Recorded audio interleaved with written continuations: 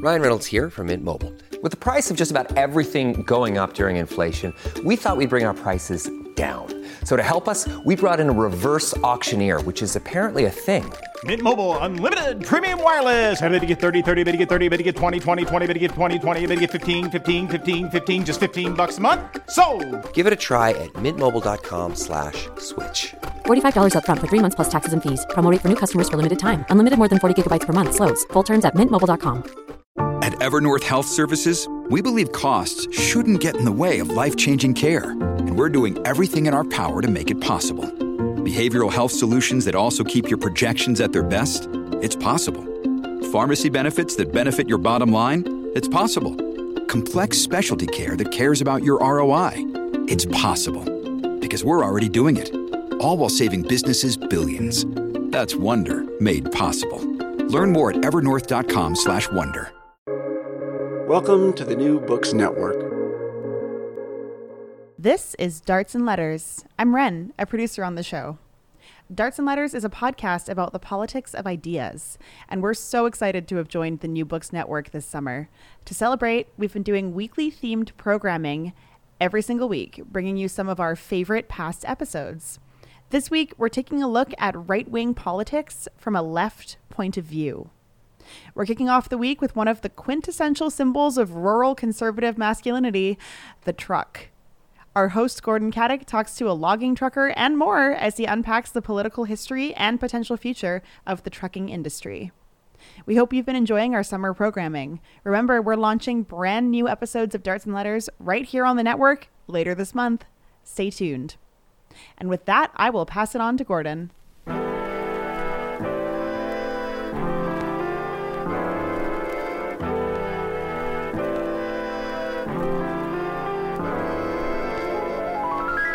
From Cited Media, this is Darts and Letters. I'm Gordon Caddick.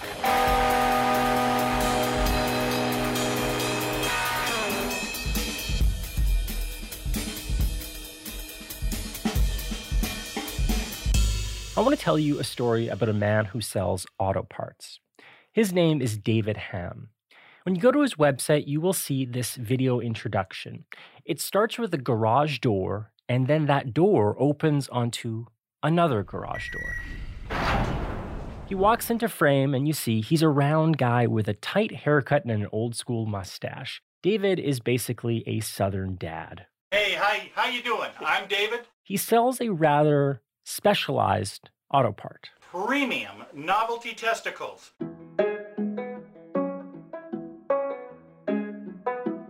His store is called yournuts.com. That's with a Z. Him and his team sell all things truck nuts. Now, most of you are familiar with the 8-inch sized Your Nuts. These were the original nuts on the net, the ones that started it all. Unfortunately, they just didn't have it for the lifted trucks. So David went back to the shop and developed these, the 16-inch monster truck nuts.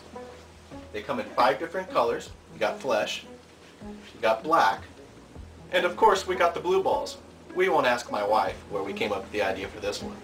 You can pick up a pair of these big, veiny plastic balls for $50 plus shipping and handling. Imagine the looks you'll get with these bad boys dangling in front of Mama's face on the freeway. The story of truck nuts tells you just about everything you need to know about the cultural politics of pickup trucks. This is a story of conservative identity politics, of moralistic liberal reaction, and of conservative counter-reaction. Between all that, cynical profiteers like David Ham. But there's a problem with David's business. He didn't happen to patent these testicles. I'm not really sure you can patent plastic testicles, though David does claim he's the first person to mass produce them. John Saller begs to differ. John owns bullsballs.com, a competitor, and he says he invented the original truck nuts. He got the idea one day when he was riding his 4x4 and a buddy yelled to him, "Show him you got balls." That was the eureka moment. That's when John says that the idea of truck nuts was born. The story of David and John descends into this bizarre Tiger King-style feud. It's mostly played out on old Web 1.0 websites, with detailed anatomical discussions about who makes the best balls. You're probably thinking to yourself, why would anyone buy this crap? These are just dumb rednecks exhibiting their toxic masculinity. But there's a twist.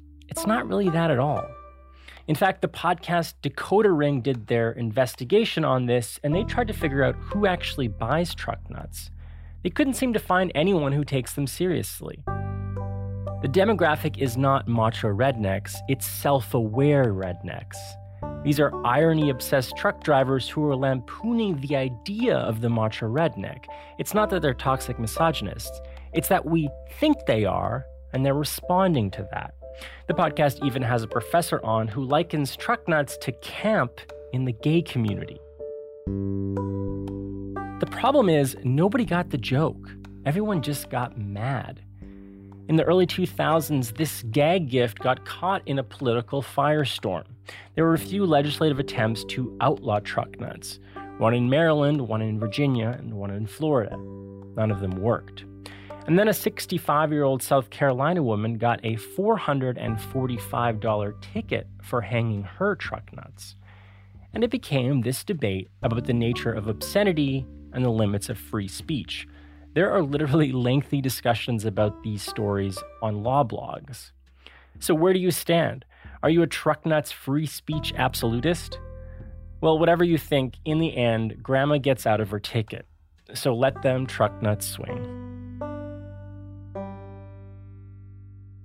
Sales explode because, predictably, when you tell people what they can't have, they're going to go out and try and buy it. And that's when the feud between Sallers and Ham really comes to matter. Because for these new customers, you wouldn't want to buy cheap imitation knockoff nuts. You want the real thing. So things get really intense between Ham and Sallers. Ham goes so far as to do a bit of industrial espionage, and he comes up with an alias, Bozzy Willis. Willis goes to Saller and buys a bunch of Saller's nuts, and then he resells them on a new website, allthenuts.com. This is totally without permission. Ham's scheme here is basically to become a nuts reseller. He wants his website to be the one-stop shop for all things truck nuts. This feud continues for years.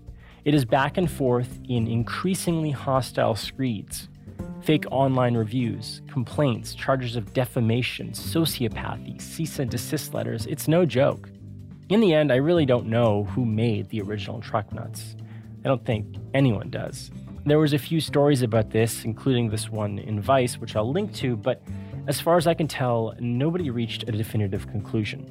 Eventually, Saller and his team stepped back from the fight, mostly for health reasons. Unfortunately, Saller and one of his business partners passed away.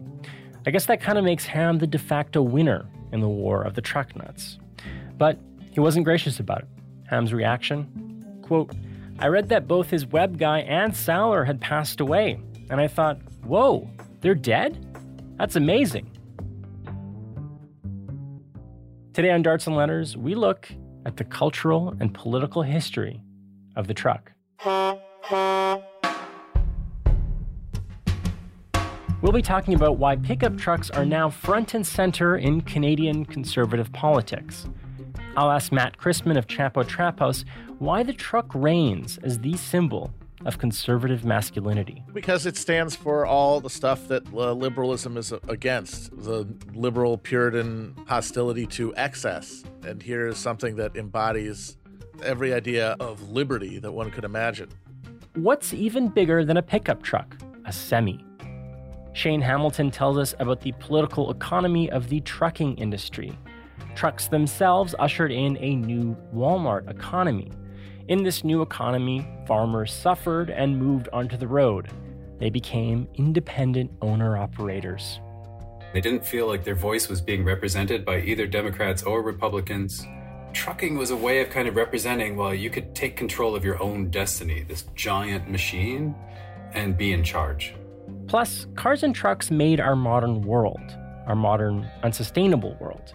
The question is, can we unmake it? Or will we just try and come up with an electric techno fix? In fact, that's exactly what's happening. Because right now, you can buy Cybertruck nuts for your Tesla.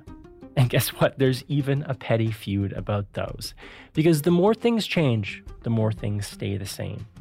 I speak with architectural historian Gabrielle Esperdy about the idea of utopia and about why the fantasy can never die. The electric vehicle is very much like the Japanese import in the 70s. It's this notion of, we don't have to change anything except shift to electric. Literally, we've been down this road before. If we all had electric vehicles, it's not actually going to solve our social problems. All that and more on Darts and Letters. Stay tuned.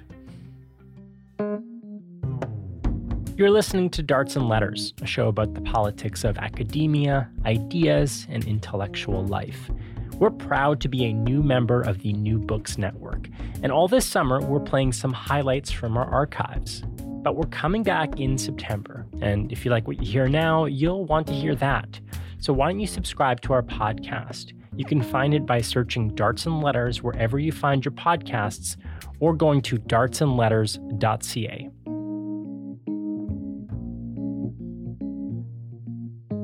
Pickup trucks are now front and center in Canadian politics. In recent history, the story starts around 2016. Jason Kenney was then running to be Premier of Alberta, and he rode in on a truck.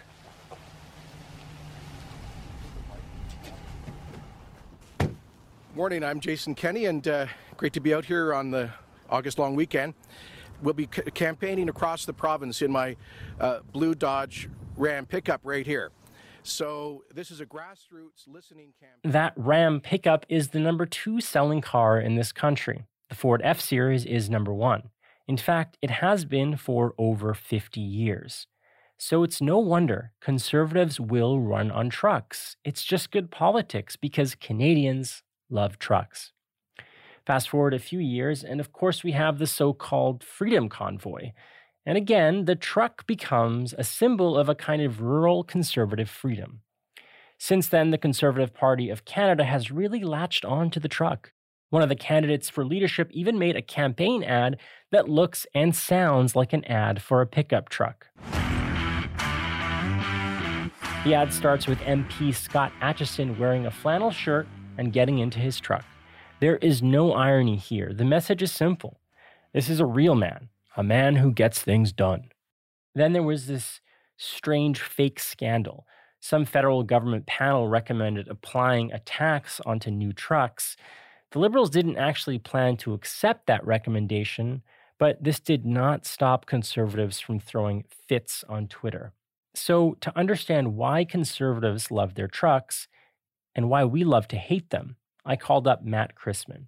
He is one of the hosts of the podcast Chapo Trap House. Thanks for having me. I'm curious just to get us kind of situated as like me being basically an effete urbanite who lives in downtown Toronto and never really knowing the pleasures of having like a big truck. You know, my first car was a 99 Volkswagen Golf, a little red thing that my mom gave me. So that's who I am. But I'm wondering just to know a little bit more about you. I know you're from Wisconsin, which is maybe a little bit more truck country than where you live now. Were you ever like a car guy or a truck guy? No. I had a Ford Taurus in high school. I never had a truck. My stepfather was a truck driver, though, for many years, like 18-wheelers. So I rode in trucks, certainly, but I never had any kind of specific cultural affinity for them. I mean, that was part of the whole cultural package of things that I kind of grew up defining myself against. The culture of like automobiles in general just felt very wasteful. And I guess it's just, I never had the emotional connection or the identity connection to them. It was easier to just, define myself by someone who was not, I was a pretentious teenager. So more than anything, I wanted to distinguish myself in some way. So that was an easy way to do it. Fair enough, weren't we all? Yeah. So I did some very, very deep research, and here's what I found. The state of Wisconsin, which I know that you're from, here are the top 5 cars. The Ford F-Series, the Chevrolet Silverado, the Ram 1500, 2500, and 3500, the Chevrolet Equinox, and the Honda CR-V. So the top 4 are trucks, the 5th is an SUV. And then, correct me if I'm wrong, you're in California now. Here are the top 5 cars: the Honda Civic, the Tesla Model 3, the Honda Accord, the Toyota Camry, and the Toyota RAV3. So not a truck in sight. Yeah. Then SUV in number 5 spot. So I'm curious about, I know there's probably somewhere in between before you ended up in California, but what's it like going from a kind of a truck state to a not truck state? And how are those things different? It's just the pretensions of rich people are different. That's all. That's what it boils down to. Like people who want to imagine themselves to be independent, free, or people who would rather imagine themselves to be conscientious and virtuous in some way. I think I'll take obnoxious right-wing truck culture over Tesla culture any day, but I guess that's my cultural prejudice. But it does kind of speak to what I really wanted to talk to you about as the truck being this sort of symbol of right-wing politics and why exactly that is. So I'm just curious in your mind, why do you think the truck in particular has taken on such a kind of right-wing political valence? Well, because it stands for all the stuff that liberalism is against, forgetting, the increasing liberal hostility to automobile culture in general. You've got the liberal Puritan hostility to excess. And here's something that embodies every idea of liberty that one could imagine, because it's a private vehicle that you can take wherever you want to go, and that can be as big as you want it to be, and that there is no outward restraint on any of those things. And you can emphasize in your purchase your contempt for the new liberal pieties around restraint and good taste and morality, and instead affirm values of individual autonomy and status to show through the size of your truck your power one way or the other, either your purchasing power or just viscerally the power of the engine itself. Yeah, absolutely.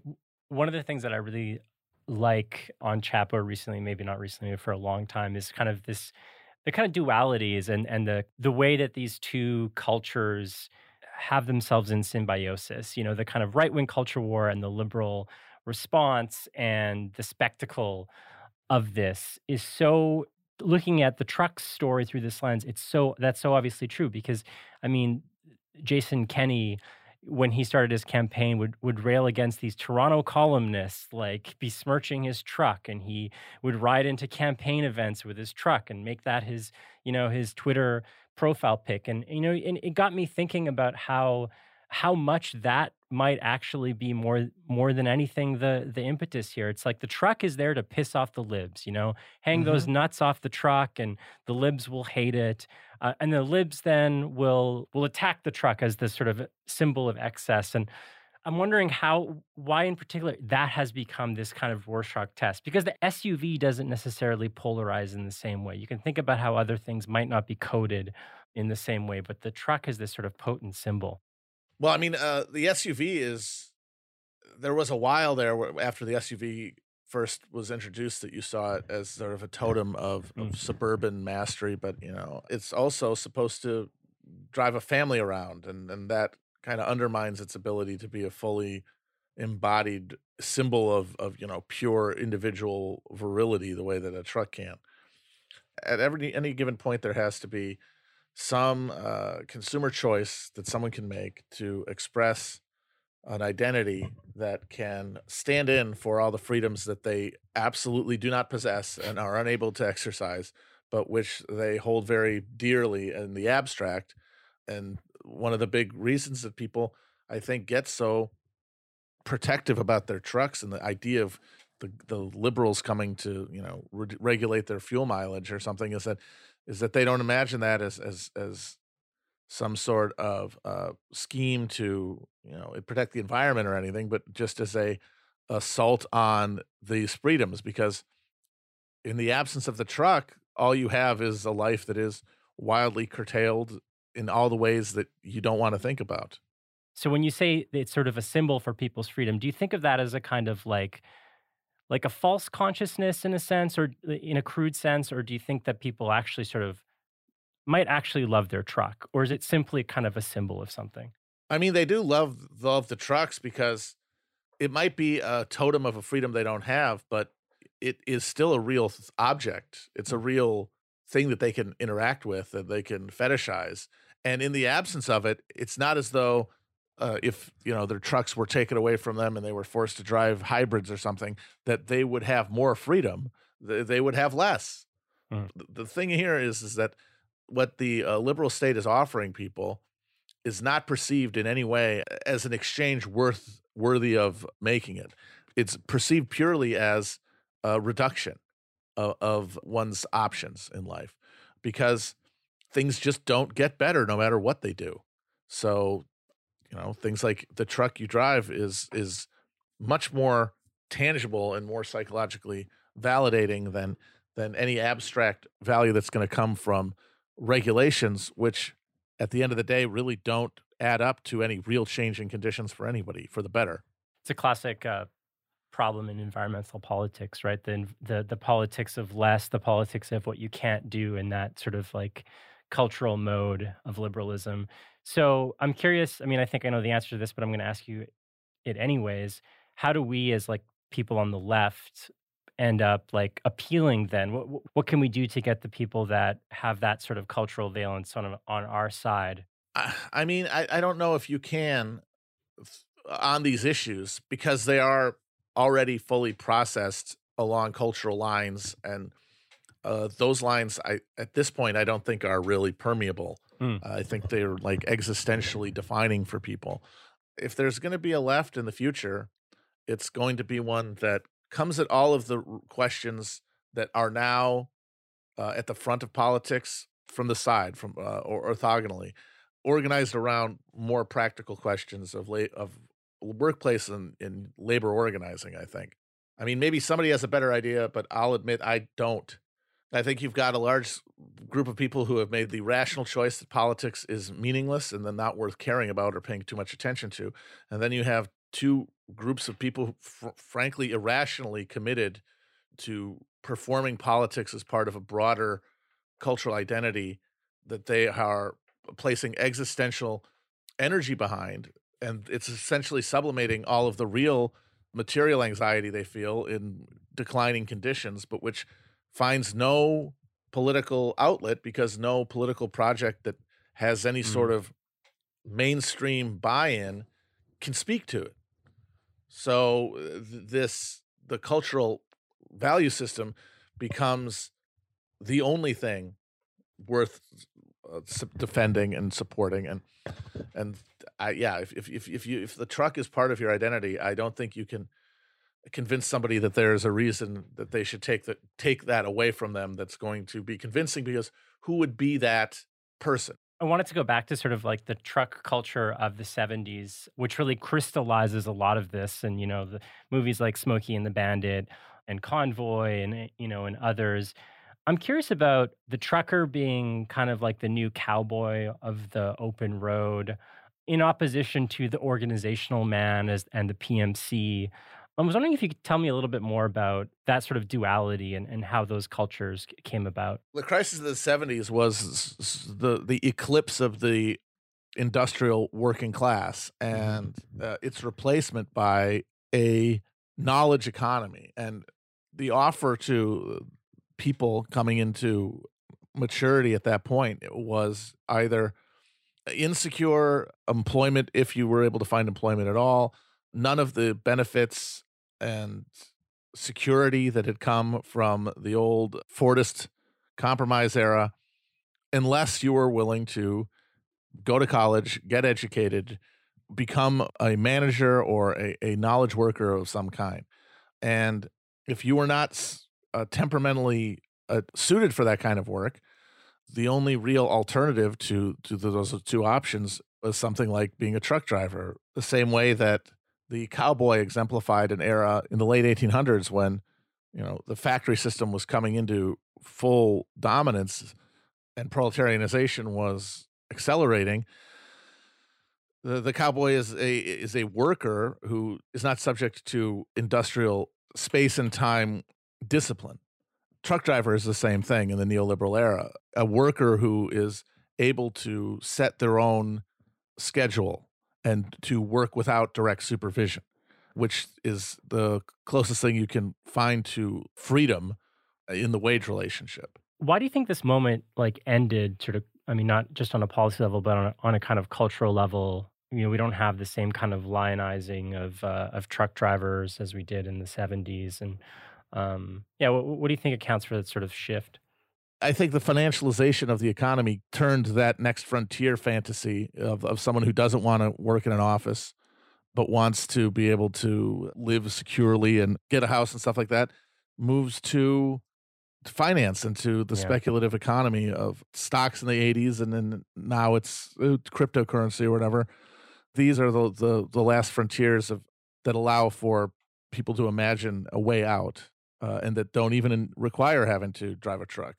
Have you ever seen these van life people? I mean, it's not a truck, but it's a van, but it's basically the same thing where, they're on Instagram and they've got their little office that they work just off of the hood of their car or off the dash of their car. And they've got this sort of beautiful vista. And it's coded as kind of liberal because it's often very environmentally kind of friendly, and at least it is on Instagram. But it strikes me as a very similar kind of, I guess, escape as the truck driver, the cowboy, but different. Yeah, I mean, and there, like with cryptocurrency, you're seeing how the productive economy is sort of being totally eclipsed. They're driving around, they're not taking anything anywhere. They're just taking pictures of themselves driving and then using that to secure sponsorship from companies that they can advertise with. Right. That is absolutely right. Yeah. The custom furniture companies where you can build something on the dash of your car. Well, I guess, Matt, sort of wrapping up here, now that you're in California, right? I mean, what are you driving? Are you going to get yourself a big car in the suburbs, or what's your relationship to cars like now? I've got an old van, actually, that I do not Instagram, that was used to drive out here. And I don't think I will be becoming a influencer, but we'll see. We'll see what happens. That's funny.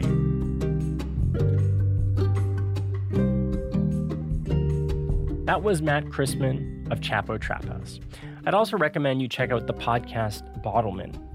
Matt was a guest on the show a few months ago, and they did a 2-part episode about the Freedom Convoy, and they talked a lot more about 70s trucking culture. Check it out. If the pickup truck is a symbol of conservative masculinity, well, then the semi is the apogee. But it wasn't always that way. It became that way because of a series of technological developments, regulatory changes, and broader political economic shifts. We'll get to that. But first, we wanted to hear a little bit from truckers themselves. Oh, honestly, I love truck driving. I started truck driving right after high school. As soon as I turned 19, I got my Class 1. This is Chase Barber. Chase is a logging trucker from Merritt, BC, and he's been doing it for over 14 years. Where I then went and did a little bit of long haul, and after about 2 years of that, I decided to go to university. Went to school for economics, so 2 years of driving meant I had no student loans whatsoever, and I was able to live quite comfortably by saving my money. Did 4 years. I ended up with a 4.0 GPA. I did really well, and not bragging, but just to give context to the story, is that after that, I entered a contest for the Bank of Canada for economic forecasting. They gave me a job offer because I got second place. And that job offer in Ottawa was $45,000 a year to start as a junior economist. I made $50,000 the summer before running a winch tractor in Alberta moving drilling rigs. Chase has become kind of internet famous through this viral TikTok account. Politically, I'd guess you'd call him kind of a heterodox guy. He's sort of culturally conservative, but he complains about corporations and posts things about environmental policy and public transit. Here's a recent video. Oh, for sure. We definitely need better public transit in North America. Especially if you love driving. If you love driving a truck or a car, you should really be advocating for better public transit. More buses, more trains. Oh, and we should be building dedicated protected bike lanes so more people feel safe riding bikes. Therefore, more people... I've had people that go into trucking and they view it as oh, well, this is a good job for somebody with low education, hold a steering wheel. I've met other brilliant people that came out of university, people with PhDs that go into trucking because they enjoy the time to think. Like, I love trucking because I can listen to podcasts. I can sit and listen to different audio books, and like I can learn all day and think about things. So I think truckers are in this unique perspective where you have 15 hours a day to sit by yourself, look at the road, and think about different politics, different things. And there's such a wider range of backgrounds as people think through issues. He's hard to pigeonhole. He's definitely left-wing on environmental issues. He got the facts, and he got annoyed with some of the convoy stuff, but he also understood a lot of it.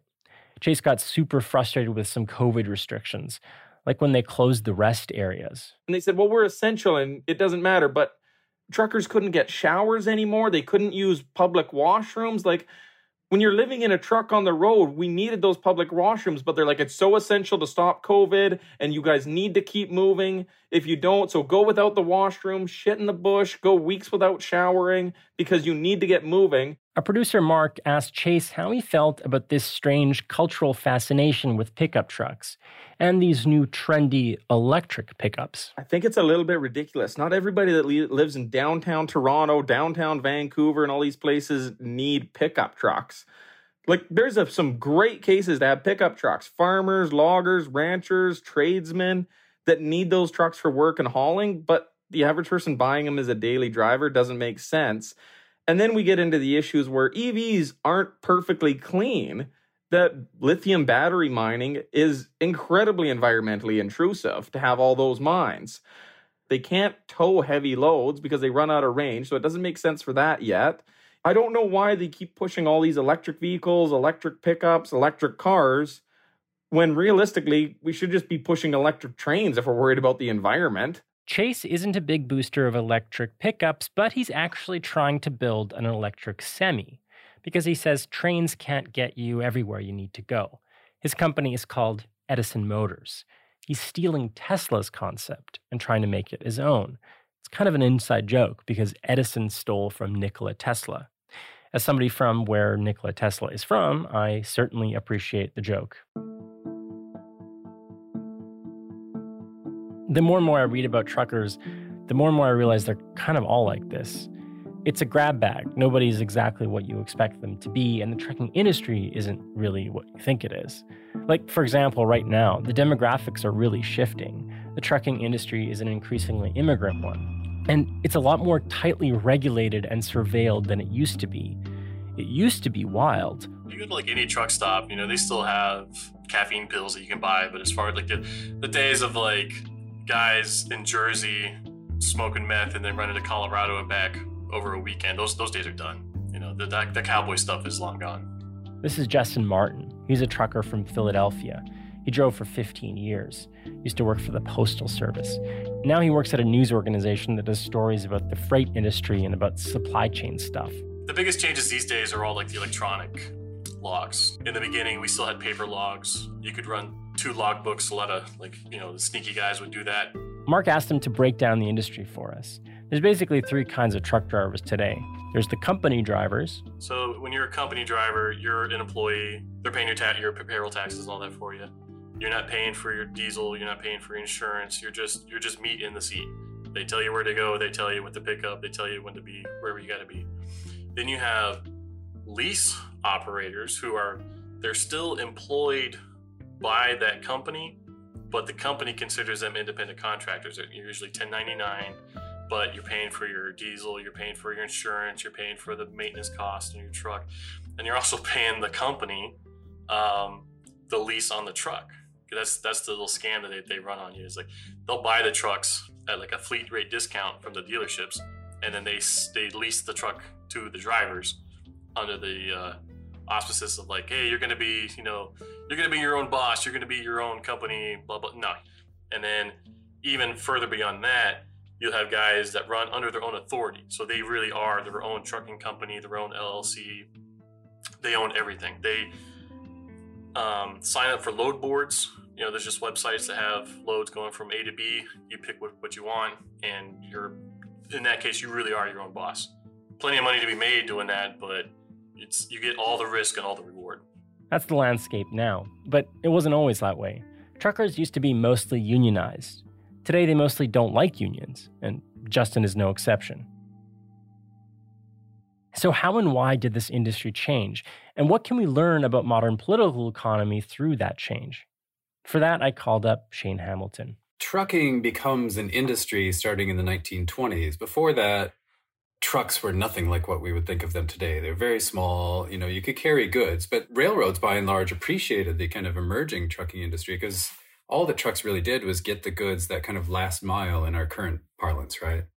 Shane is author of an excellent book called Trucking Country, The Road to America's Walmart Economy. But then from the 1920s onward, various trucking businesses start taking longer and longer trips. They get bigger and bigger machines. The roads are paid for by federal and state subsidies, enables the expansion of this industry, such that there's actually kind of hyper competition in the 1920s. There's too many trucking firms. And so in come a number of players to basically try and rationalize the industry, both from government side and from bigger trucking firms, trying to limit the competition.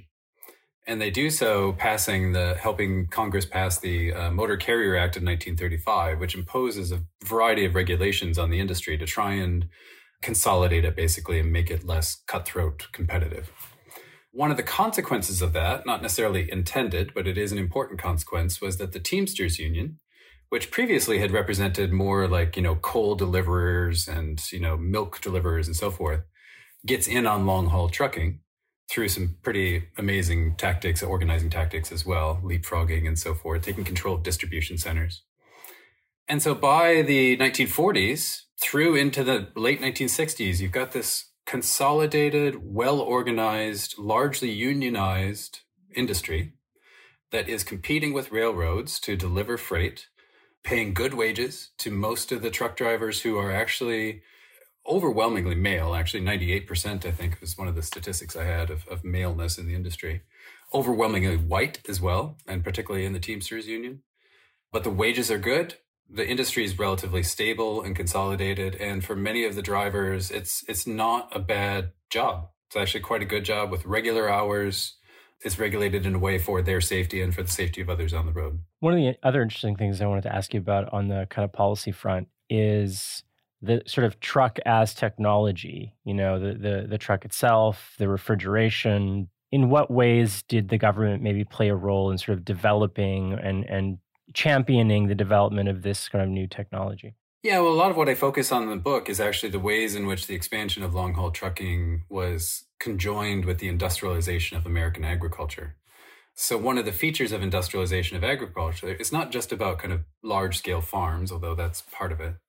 It's also about transformations of foods, increasingly processed foods, and meeting the desires of consumers, increasingly buying from supermarkets, to have out-of-season produce at any time of year. The trick of making that possible is really about having reliable refrigeration, keeping the food cold all the way from producer to consumer. And railroads actually just were not very good at doing that. Even in the mid-20th century, they were relying on kind of antiquated technology. Trucking firms relied on government research and private industry to develop so-called reefers, refrigerated trailers that we now see. They're omnipresent, of course, everywhere. That enables that kind of shipment of foods from all over the world in, a very kind of hyper flexible model straight to supermarket buyers. And consumers have this increasing expectation for affordable quality foods. This is in many ways part of the American dream of the 20th century that, basic commodities will be abundant and abundantly available. That's really interesting. And the other connection is that a lot of these truckers are farmers or were farmers, I suppose. Could you tell me a little bit about the connection between the farm and the truck? Well, right. That's driven in large part by the industrialization of agriculture. You need fewer and fewer people actually working on farms to grow and harvest the goods. But with this industrialized food system, you need more and more people to distribute it. It's almost this kind of natural movement, or it seems natural, that farm boys, by and large, many of whom started out kind of hauling things like milk from their dairy farm to the local creamery in cans. So they're used to driving. They go into long-haul trucking and they kind of bring this rural sensibility, this rural sense of manhood into the industry with them. So I wanted to ask you a little bit more about how that plays out in the culture. I mean, one of the early cultural sort of touchstones in your book is a Humphrey Bogart movie called They Drive by Night. I always have liked redheads. You shouldn't. Red means stop. I'm colorblind. You've been horsing us around long enough. We ought to break your crummy neck for leaving us stuck out in the road with a busted wheel and lifting our load. What do you want me to do? Dig into my pocket? You owe us $300, Chisholm, and you're gonna pay us now if you don't. Oh, all right. Well, you're not getting out. You belong with me and you're gonna stay with me. Only you're not going off marrying that cheap... Yeah, it's a bit of a noir film, and it's directed by Raoul Walsh, so it has actually this social consciousness vision embedded in it.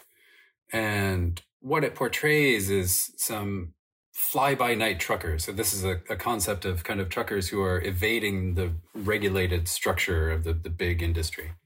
So you've got these kind of little guy, petty capitalists, basically, taking on the man, big industry, and facing violent consequences for doing so, basically. They don't, there's a heroic end, but they face various challenges along the way, let's say. Which is a bit of a theme in a lot of the country, a lot of the trucking films and shows and so forth, is this kind of concept of the trucker as a little guy, even though, of course, he's always physically large and, kind of larger than life in a kind of cultural sense. I'm curious about the country music. I mean, one of the things that surfaces in this country music, and we talk about a couple of the songs in general, but I'm interested in this kind of tension, I guess, or paradox where there's a romanticism for the road, but also a yearning to be home and to return. You haven't seen your wife and your family in so long. What was your favorite of the country songs that you looked at in the book? Oh, gosh, do I have a favorite? I like some of the older kind of Western swing tunes, to be honest, some of the earliest ones where they're just pioneering the genre. But of course, the most representative ones are like Dave Dudley's 6 Days on the Road, which has been covered by so many different artists, just this iconic song. When I pulled out of Pittsburgh, rolling down that eastern seaboard, I got my diesel wound up and she's a-running like I never before. There's a speed on ahead, well, all right. I don't see a cop in sight. 6 days on the road and I'm gonna make it home tonight. It was actually written by, it's made famous by Dave Dudley, but written by a couple of Georgia workers who thought they could make some money, basically, off of using the kind of lingo of the truckers that they witnessed and, incorporating that in a song.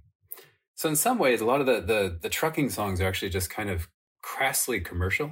You could dismiss them as just trying to cash in on a kind of existence of this large population of individuals who happen to listen to country music. But I suggest there is something deeper, that representation, as you say, of kind of negotiating an identity between wanting to be home but being out on the road. On the one hand, there's this freedom envisioned of, the king of the open road and so forth. It's a constant theme in the songs. But also of being rooted in a rural sensibility, rooted literally in a home, in a place. And so there is that ongoing tension. And that's also reflected in the kind of bifurcation of the industry between the mainstream unionized, highly regulated workforce, where by and large, those workers are not long-haul drivers. They're getting paid well and they go home, every night. And then these kind of open road truckers who are, by and large, for various reasons I explore, exempt from a lot of regulations. They're much more likely to be kind of from rural America. They're the ones who might be seen to have more freedom, but whether that's the freedom that they really want is something to think about. To what extent are the truckers themselves and their culture pushing for this versus to what extent is it, the consequences of things that are outside of their control? I think you're asking about the push for deregulation in the 1970s, which emerges partly, I argue, from this kind of rural masculine sensibility, this kind of rejection of both the state and of big business as kind of arbiters of one's existence and also of organized labor.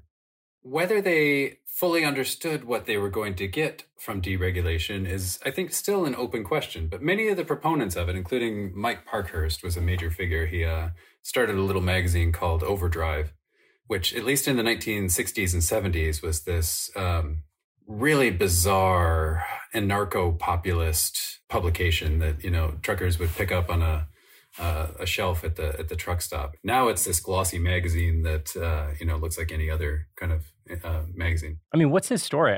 I'm just curious a little bit more about him. I mean, yes, his politics are kind of fascinating. How do they emerge? Well, he himself was a long-haul trucker who came to despise the Teamsters in particular, but also just big organized trucking companies, because he imagined himself as an entrepreneur, effectively, as an individual proprietor, and that's what he valued in trucking, that he could own his own truck, go out and seek his own routes and, haul the freight that he wanted and make a living doing that. He saw that being, that freedom, that sense of freedom being taken away by organized labor and by organized capital. The Teamsters were kind of like an ossified and it's kind of, like a cartel essentially in a lot of ways, right? Were the legitimate reasons why they felt that they were being sort of excluded from this economy? The question is whether independent truckers, non-unionized truckers, felt excluded from the economy. Yes, I think to some extent, although in the 1960s, I have data in the book showing that these independent truckers are actually doing really quite well. That it was an era where they actually benefited from regulatory structures and unionized wage structures, including the National Master Freight Agreement, negotiated by Jimmy Hoffa of the Teamsters, basically set a national expectation for wages for truck drivers across the entire United States. So in the 1960s, blue-collar truck driving was a good job, whether you were unionized or not. If you were unionized, it was good because of the work that the Teamsters had done. And if you were not unionized, it was good because of the work the Teamsters had done.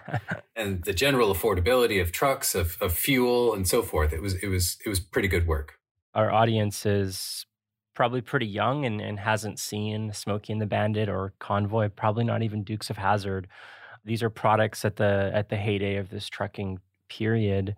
Could you tell me a little bit about them and what they reveal of this moment? In a way, Smokey and the Bandit and Dukes of Hazzard, which are related because they focused on the kind of stunts, basically. They had come up with some new techniques for making cars and trucks jump off of ramps and stuff, and it was exciting. All right, Phil, hang on tight. This is going to be the closest thing to a parachute jump you've seen since you left the service.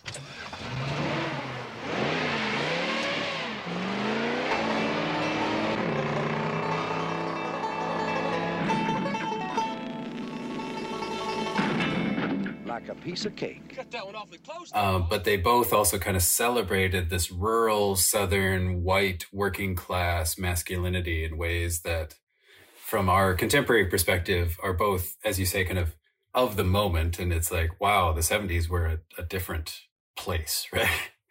But also very representative of that, like what I was saying earlier, that sense of many, especially rural people, I think, rural working class people, that they kind of been left out of mainstream culture. But in the 70s, things like Smokey and the Bandit, Burt Reynolds, always going around with his chest hair poking out of his shirt. Georgia to Texas and back in 28 hours flat with a truckload of bootleg beer.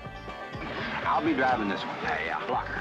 You'll be driving the truck. This is Bandit 1, and that is Bandit 2. Mm-hmm. Now, who would do a thing like that?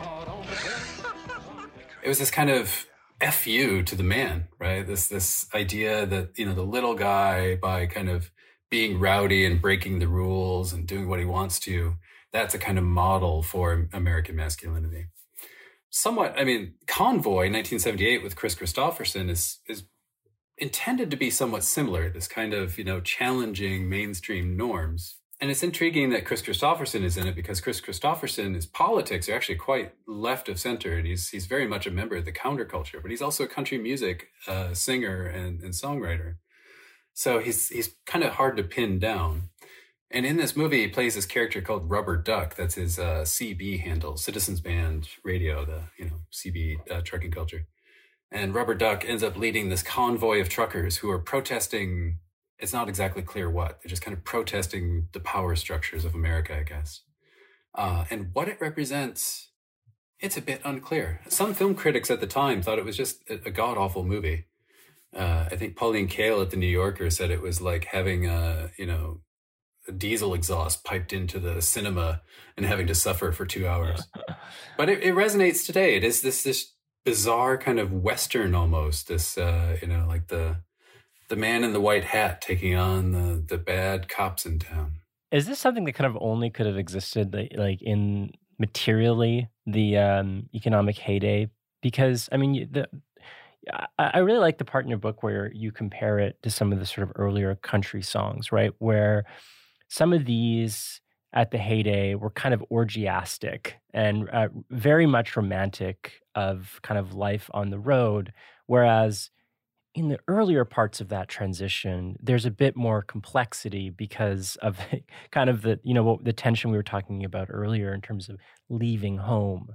Where does that go? Why does that disappear from this culture in the TV and the movies of the 70s? The reality of actual trucking, you mean, disappears, yeah. Yeah, exactly. The loneliness, the kind of like fleeing your community and your family, because, I mean, the underlying sort of, social shift or tension that we're talking about is farmers turning into truckers. And you see that tension reflected in the early period, but you don't see it later. Yeah, it's interesting. One of the things I point out is in that the 1970s, there's a lot of talk from kind of non-truckers about truckers being cowboys.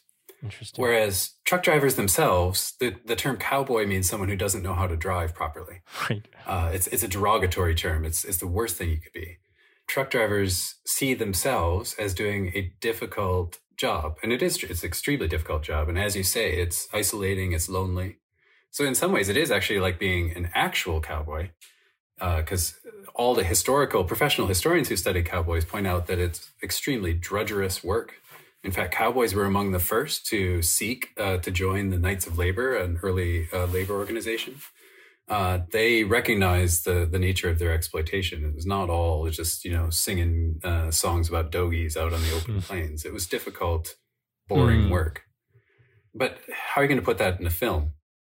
A Canadian audience is going to be familiar with the recent convoy, but they may not know of those that happened in the early 70s and in 1979 as well. Set the stage for me. Why were truckers, driving down to Washington, and what were truckers doing at the time? There was this concern about fuel prices, and that clearly is what sparked the fights, the shutdowns they were called in 73 and 74 and 79. So these are shutdowns. They're not strikes, because these are not organized Teamsters by and large. In fact, the Teamsters were very much opposed to these actions. So they're mass protests by and large independent truckers who were upset at the ways in which their economic fortunes had been transformed, first and foremost by the fuel price situation. But then they spun that into much grander kind of attacks on what they saw as the kind of impact on ordinary workers of industrial capitalism. They thought that corporate capitalism was in cahoots with organized labor, was in cahoots with both Republican and Democratic politicians to basically screw the little guy. And they went out with, blackjacks and knives, puncturing other truckers' tires. There are a number of pipe bombs placed in the cabs of truckers who refused to participate in the shutdowns. They were violent, they were nasty, and yet they seemed to express this sense of exasperation among these working class, blue collar truck drivers who felt they'd been left out of the American dream in many ways. And what were they asking for? Good question. I mean, ultimately, so, you've got a kind of inchoate movement. There's a lot of conflicting demands, but Mike Parkhurst, because he edits this magazine, Overdrive, that gets a lot of attention, he gets called before Congress, and he articulates this vision that deregulation, that getting rid of the oversight of the Interstate Commerce Commission, which had been applied to the motor industry since 1935, if you could get rid of that, it would open up competition, it would let capitalism thrive, and by his lights, that meant kind of small-scale individual proprietorship rather than large-scale corporate capitalism. And they get part of what they want, or part of what he wants, right? The deregulation in the 1980s. What in 1980? Right. What exactly does that mean for truckers? Right. So these independent truckers, their calls for deregulation are coming at the same time as more policy-oriented calls for deregulation from the Ford administration, the Nixon administration, and especially the Carter administration, actually. All are under the influence of a number of figures, including some economists, who are trying to fight inflation, so drive down prices, and meet consumer demand. So another key figure here is actually Ted Kennedy, Senator Edward Kennedy, all of whom see the possibility of getting rid of kind of New Deal era regulations that limited competition. As I said, that was the intent. If they could open up competition that would drive prices down, that would defeat inflation, and it would enable consumers to buy more goods, it seemed like a win-win situation. Of course, what's missing from that equation is the impacts on organized labor. So the Teamsters fought very hard against deregulation. They knew exactly what the consequences of deregulation would be. And in fact, in 1980, when Congress passed and Carter signed the Motor Carrier Act, there was substantial deregulation implemented that really sent the Teamsters into pretty much permanent decline. It did open up rampant competition again in the industry, such that many of those independent truck drivers who had called for deregulation suddenly found themselves competing so much. Freight rates were going down so much, they were like, oh, well, actually, maybe we could get a little bit of regulation back, but it was too late. So what happens to the economic prospects of the independent long-haul trucker post-1980? Well, broadly speaking, you've got an industry that is increasingly atomized. So, you've got a lot more small-scale firms, some of which then kind of reconsolidate. But then many of the others doing trucking are actually subcontractors, and there's kind of these many layers of subcontracting, such that the drivers who are now so-called independent truck drivers generally don't own their own vehicles. They're put on kind of lease programs where if they drive long enough, they might have a chance to own their own truck. So they're kind of drawn in with this American dream vision of being, owner-operators who are going to, control their destiny. But by and large, it's very sweated work. There's a lot of debt peonage. People sign these contracts. They get, what they think is basically free training to do a job that they understand to be difficult. But they think that, if they put in the hours and the effort, they'll come out as, owners of their own destiny. And they don't. It's a grim business. I am wondering what to make of that. I mean, they got what they want, but not really. So, one of the things that you grapple with in your book is like, what kind of influences this independent long-haul owner-operator culture? Is it, economic necessity? Is it culture war? Is it false consciousness? What is it? What exactly do you think accounted for what they pushed for, and what do we make of the fact that they didn't seem to really get what they want? I use at the end, a line from Karl Marx that we all live in a world not entirely of our own making. And that's very much true. So in a way, I often feel like when I do interviews like this, that I'm being pushed to say that it's really these long-haul truckers and someone like Mike Parkhurst who made it all happen. Right. No, I think consumer demand for cheap food and cheap products is what made it happen. The real push for deregulation comes from people like Ted Kennedy. He's the one who's actually helping write the legislation and make sure it gets passed through Congress, right? Which is all about driving down consumer prices and tackling inflation. It's not really about the truck drivers themselves. So in a sense, the truck drivers are in part along for the ride, even if they're driving the truck.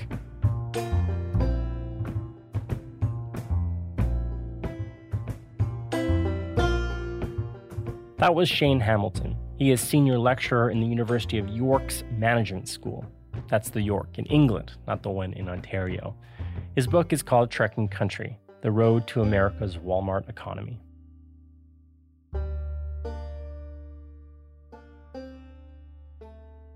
Cars and trucks built our modern world. There's the political economy of it, there's the cultural politics of it, and there's also the built form. That last part, is especially hard to notice because we're kind of like fish in water. We don't realize just how much our world is shaped by cars. But that was a conscious choice, and a choice that took real design imaginary. The early theorists of cars and car culture They were imagining a new technological utopia. Gabrielle Esperdy calls this vision an autopia. And her new book is called American Autopia, an intellectual history of the American roadside at mid-century. Yeah, the automobile utopia. Yeah, I mean, it enters probably popular consciousness to the extent that it is even there through Disneyland. I think interestingly, it also enters architectural discourse through Disneyland because very early on, the historian and critic Reyner Banham, who wrote famously his book about Los Angeles and a documentary for the BBC called Reyner Banham Loves Los Angeles, which was very much a kind of radical position at that time. Banham ends his book on Los Angeles with a chapter called Autopia, taking it from the name of the Disney theme park. But that actually, as it turns out, was not the first use of it. There were autopias. There was a motel, a roadside motel, I think in Arizona, that had called itself Autopia. Disney's Imagineers seize on that as a kind of name for this highway-themed ride in Disneyland. And ironically, it is very much as it exists in Tomorrowland, it is very much a kind of, if you figure when Disneyland opens in the 50s, it's meant to be a kind of taste of the future at kiddie scale because it is a limited access motorway. So they're able to travel kind of free of traffic, free of encumbrances, free of cars turning into the motorway. And of course, it's designed prior to the emergence of the post-war interstate systems and the national highways that are built after World War II. So it really is an attempt to think about the centrality of the car in our collective future. It's so difficult to think about Autopia now because it's funny having this conversation because this weekend I went out of town. I went to Prince Edward County, which is about 2 hours outside of Toronto. It was nice, but getting there and getting back was absolutely miserable. I mean, the highways are terrible here. And no matter where you are in this sort of cultural divide of like, do you love cars? Do you hate cars? You are mad about, this is definitely not an Autopia. I mean, it's one of the political issues in this provincial election to sort of take us back to before everyone was sort of angry and frustrated and resentful about our highway system and the car-dominated form. I mean, tell me a little bit more about that Autopia. I mean, like, was it purely the kind of thing that came sort of top-down from people like Disney, from the kind of policy that encouraged that sort of suburban sprawl, or was this something that kind of captured the broad public imaginary? Yeah, it's the latter. Obviously, consumer desire and the drive of individuals is always shaped to some extent by questions of policy, by corporate marketing, and so on, by technological evolution. But at the end of the day, I think one of the things that's so important for us to do is to take ownership of a set of decisions that people consciously, over the course of the 20th century, made and accepted. And look, Henry Ford made the car accessible. In the early 20th century, cars were the playthings of rich folks. They really were. I mean, the earliest highways in the United States were built, they were private roads built on the estates of Long Island, right along the Gold Coast, where the robber barons built these private highways for them to zoom around and test their new toys. And it would have remained that way, I think, if Henry Ford had not successfully made cars affordable. That was a critical moment.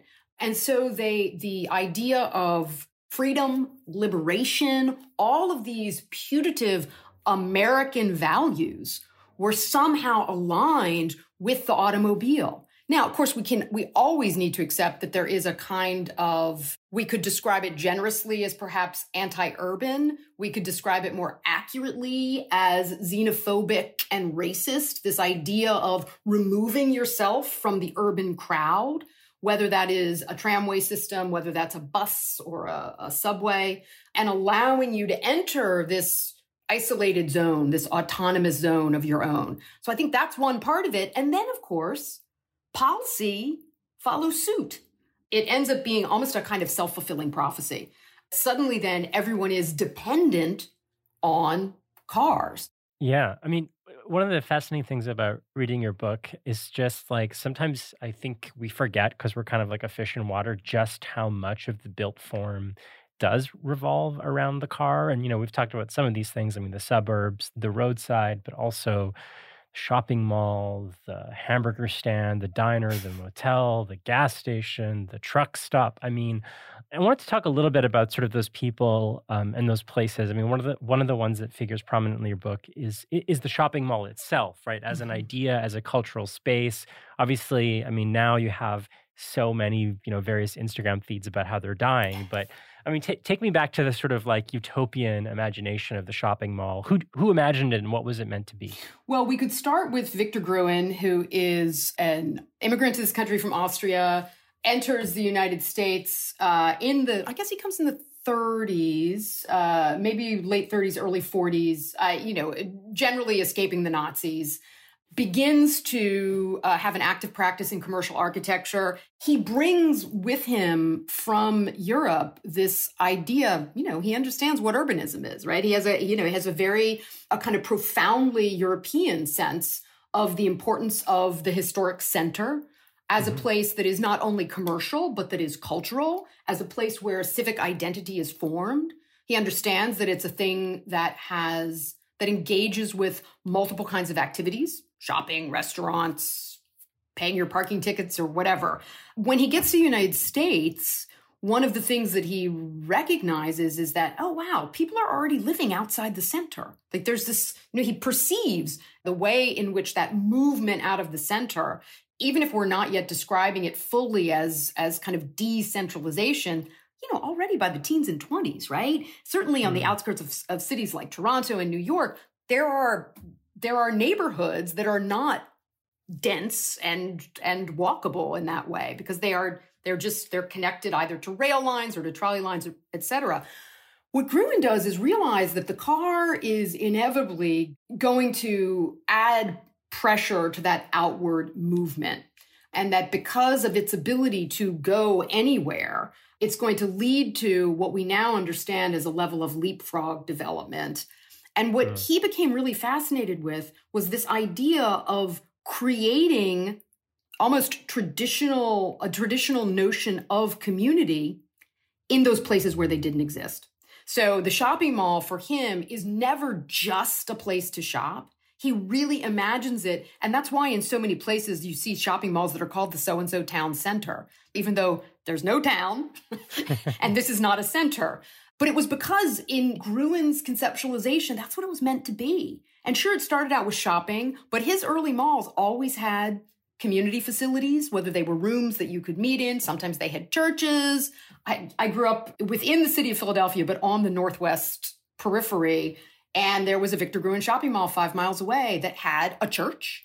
It had community rooms. It also had, because he was so committed to this idea of these places being more than simply where you went to buy sweat socks or whatever, it also included professional plazas. So why not go shopping for clothes, but also be able to go to the doctor or the dentist or your lawyer or whatever. So he really did imagine these as new centers.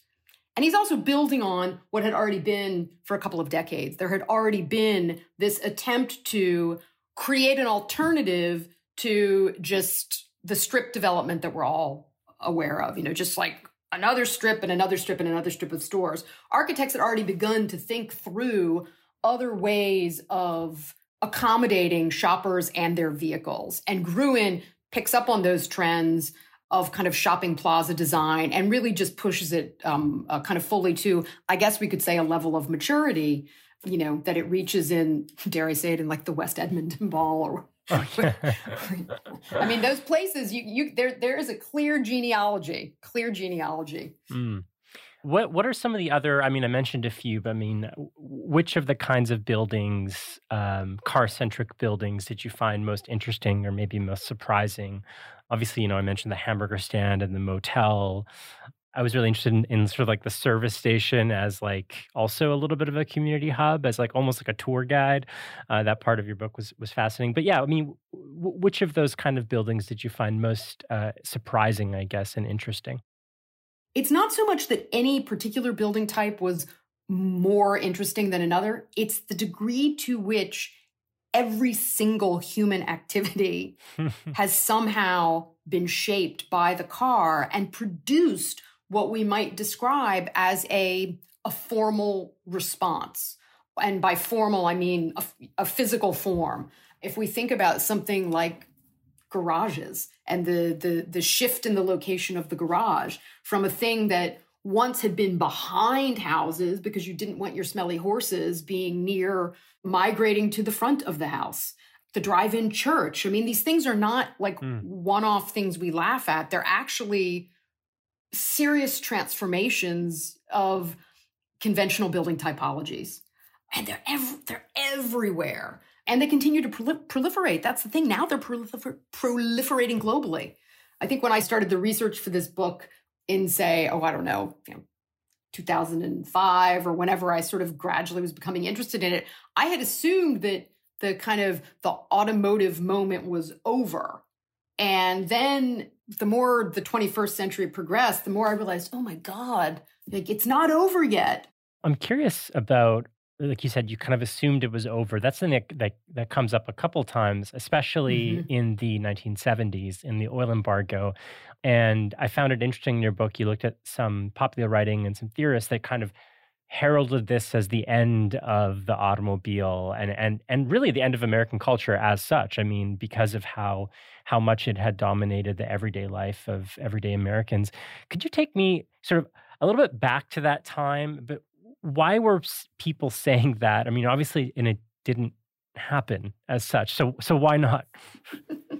Well, I think there were two main issues. One was coming to terms with the negative impact of cars on the built environment in very literal ways, in terms of pollution, in terms of trash. So that's one part of this. There's a kind of, let's call it a dawning awareness that maybe we could make other choices. And then the oil embargo happens. And so, a series of embargoes that then, of course, because, in the United States at least, because why not try to squeeze profit out of a bad situation? The oil companies and the refineries in the United States, they start to try and squeeze it even more in order to jack up the prices. And there really is this grave concern. What's going to happen if we don't have access to oil? Like, how will the country function? Because so many people had so completely become automobile dependent. And so there is this fervor of intellectual commentary that, okay, this is it. This is the Rubicon. And it's going to end. We don't have any choice. It's when Japan slips in with its small gas-efficient cars. And so there is this moment, right, that, oh, okay, maybe we don't have to give up our cars. Maybe we just have to give up our gas-guzzling cars. And so again, you can see a kind of the U.S. culture doing this calculation. I wanted to end on something that we've touched on a couple of times, but the electric car and how the electric car sort of, let's just kind of keep going. And maybe by introduction, I just wanted to read something that shows up at the end of your book, which I thought was really fitting here. Right now, while enthusiasts are fetishizing a bygone autopia, seeing in its monuments and artifacts a more innocent automotive age, roadside theorists are imagining utopia anew, regarding electric and autonomous vehicles and car sharing and ride-hailing as the fulfillment of a long-sought promise, the possibility of perfectibility in the territories of the automobile. I guess one of the things that struck me reading this passage, but also thinking about the 70s and some of the theorists that you quote, in how kind of dire they are about the death of utopia and how we're entering into a new age, or we have to enter into a new age. Yet now, today, the challenges are even more grave. I mean, gas prices are high, the environmental impacts are more and more obvious and more dire. Yet it's not every day you see the sort of end of car culture hand-wringing. You actually see a lot more about the optimism. Oh, we can make an electric truck, or we can do this. So there seems to be more of a kind of electric utopia than there even was in the 70s when people were writing about the demise of the car. What do you think accounts for that difference, if that's a fair characterization? I think it is a fair characterization. And I think that the issue is that the electric vehicle, if we'll use that as our main way of describing this moment, the electric vehicle is very much like the Japanese import in the 70s. It's this notion of, we got this. We don't have to change anything except shift to electric. And that's why I wanted to end on a kind of a cautionary note that literally we've been down this road before. And that we all know that if we all had electric vehicles, it's not actually going to solve our social problems. If we all had electric vehicles, it's not going to solve, in fact, our environmental problems. Again, it's about this refusal to recognize our capitulation to the automobile.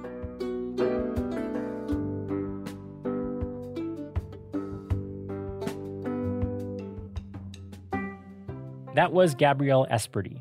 She's from the New Jersey Institute of Technology, and she is professor at their Hillier College of Architecture and Design. Her new book is called American Autopia, an intellectual history of the American roadside at mid-century.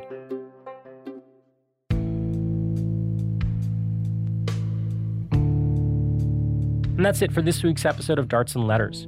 Our lead producer is Jay Coburn. Our managing producer is Mark Apollonio.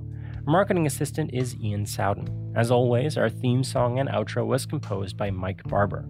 Our graphic designs are by Dakota Koop, and I'm your host and editor, Gordon Caddick. This episode was part of a wider series that looks at the politics of technology and techno-utopian thinking. It received funding from the Social Sciences and Humanities Research Council of Canada. The scholarly leads are Professors Tanner Merlis at Ontario Tech University and Imre Zeman at the University of Waterloo. They both provided research and editorial guidance to this episode. We are also backed by our generous patrons. Join us and join them by going to patreon.com/dartsandletters. Thanks for listening.